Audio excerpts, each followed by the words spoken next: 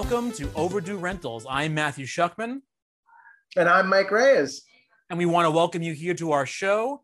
And this introductory episode will just give you a little bit of a rundown as to what we're all about. You know, we are both entertainment journalists. I write for Den of Geek. I've had some stuff on Coming Soon, Cinema Daily US. And I am of cinemablend.com, formerly cocktailsandmovies.com, and whatculture.com. And we are here to talk about movies that we think have not gotten enough time in the light. Stuff that was big in its day, but maybe doesn't get talked about anymore. Stuff that may have been never heard of. We don't know. It depends. Stuff that we think is overdue on your watch list. To quote the great Rodney Dangerfield, these films do not get no respect. Well, I don't know. Some of them will have some respect. I'm not going to deny that because we're not. I mean, it's a big list of films. It's going to be stuff that you may never heard of. There's going to be a lot of stuff you've definitely heard of. I mean, we're not saying everything we're talking about is even good. It's just stuff that I remember was on HBO every day when I was like 10 years old, 13 years old, and I would watch it like incessantly. And I'm like, it would be in the zeitgeist, in the main view of people everywhere. It would be on the cover of TV Guide almost, maybe. But somehow it's kind of floating away. I mean, because, as the time goes by, there's going to be more and more product. That's not just film, that's everything. So stuff's going to kind of get washed away. And we want to kind of bring that back into everybody's vision. Yeah, something that I'm glad that you mentioned it in this sort of introductory episode is a lot of film critics of our generation really... HBO was a cornerstone. You would see, because they would get all these huge movies. Like remember my parents' VHS collection was stacked with VHSs. Mm-hmm. Both, my father and mother would collect things like Grease or The Godfather or the James Bond tapes. But then you would see these wonderful Kodaks or Scotch tapes, and it's like stuff like Pinocchio or Back to the Future or Fright Night. And it's this stuff that's just kind of hidden, just stuck on the periphery, and you've got something to say it. I see it. Oh, no, because Fright Night is definitely maybe the type of film we may get into talking about, because again, people know it, but maybe not everybody, but we're not going to be talking about the Back to the Futures. We're not going to be talking about the Ghostbusters. We're not going to be talking about the big films that are in everybody's vocabulary every day.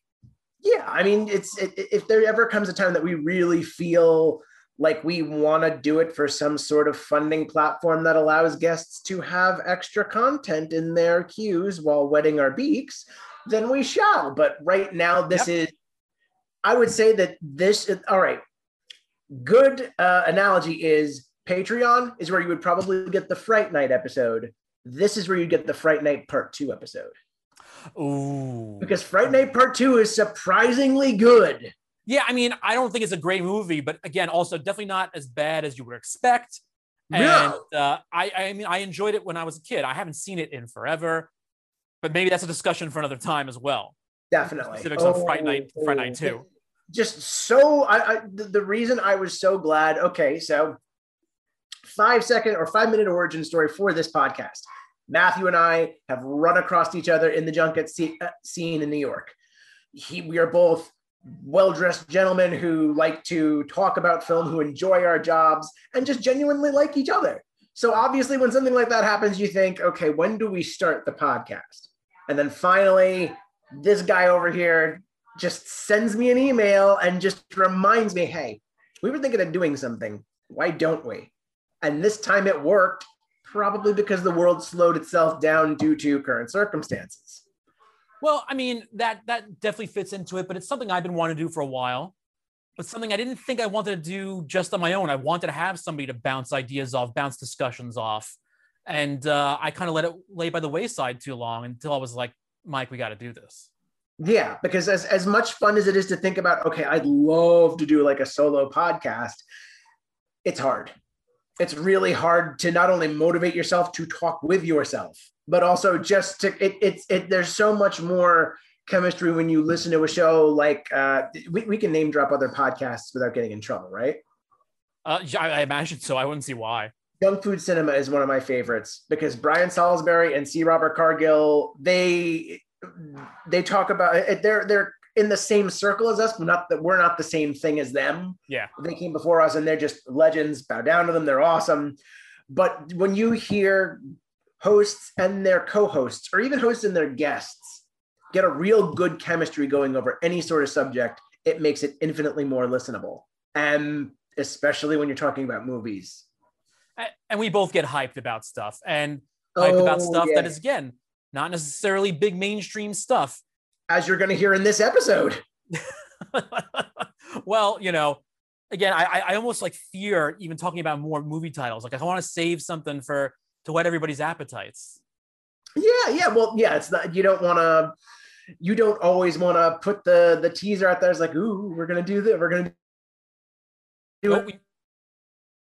I lost your mic. You froze. You froze too. Oh, well, all right. You froze. Well, cut. Comedy. Move on. But it's not like we don't want to just sit here saying, ooh, we're going to do an Ishtar episode, which I would really want to visit. I don't think I want to do an Ishtar episode. I'm going to be honest with you. Well, you know what? I also think, and that's the funny thing. And you know what? And this will be the last name drop of an actual movie we'll talk about. I don't think I want to do an Ishtar episode because technically that was the butt of the joke back in the day. It was people making fun of Ishtar in other movies. Yeah. Oh, no, absolutely. And that was a big thing. I'm like, yeah, but at the same breath, that doesn't get talked about now. I don't know how many people under a certain age or even over a certain age at this point, if I say Ishtar, they'll know what the hell I'm talking about. But in some circles, it started to have a little bit of a rehabilitation where people are like, it really wasn't the bomb that it was. Everyone says it was. In fact, it was. Some people actually liked it. I mean, that's a lot of films. Again, I know I just promised not to name drop movies again, but that's Heaven's Gate, you know, and Heaven's Gate had a lot of controversy around when it came out, not necessarily dealing with Heaven's Gate, the movie itself. I mean, there's also stuff about Cimino that really affected that as well, beyond it being a very long movie that closed in one day because nobody wanted to see it. But and then they re-edited it and put it out again, and it still did nothing. Yeah, I wish they could recover that original cut. That all being said, if we do talk about Ishtar and/or Heaven's Gate, it's gonna be long down the road.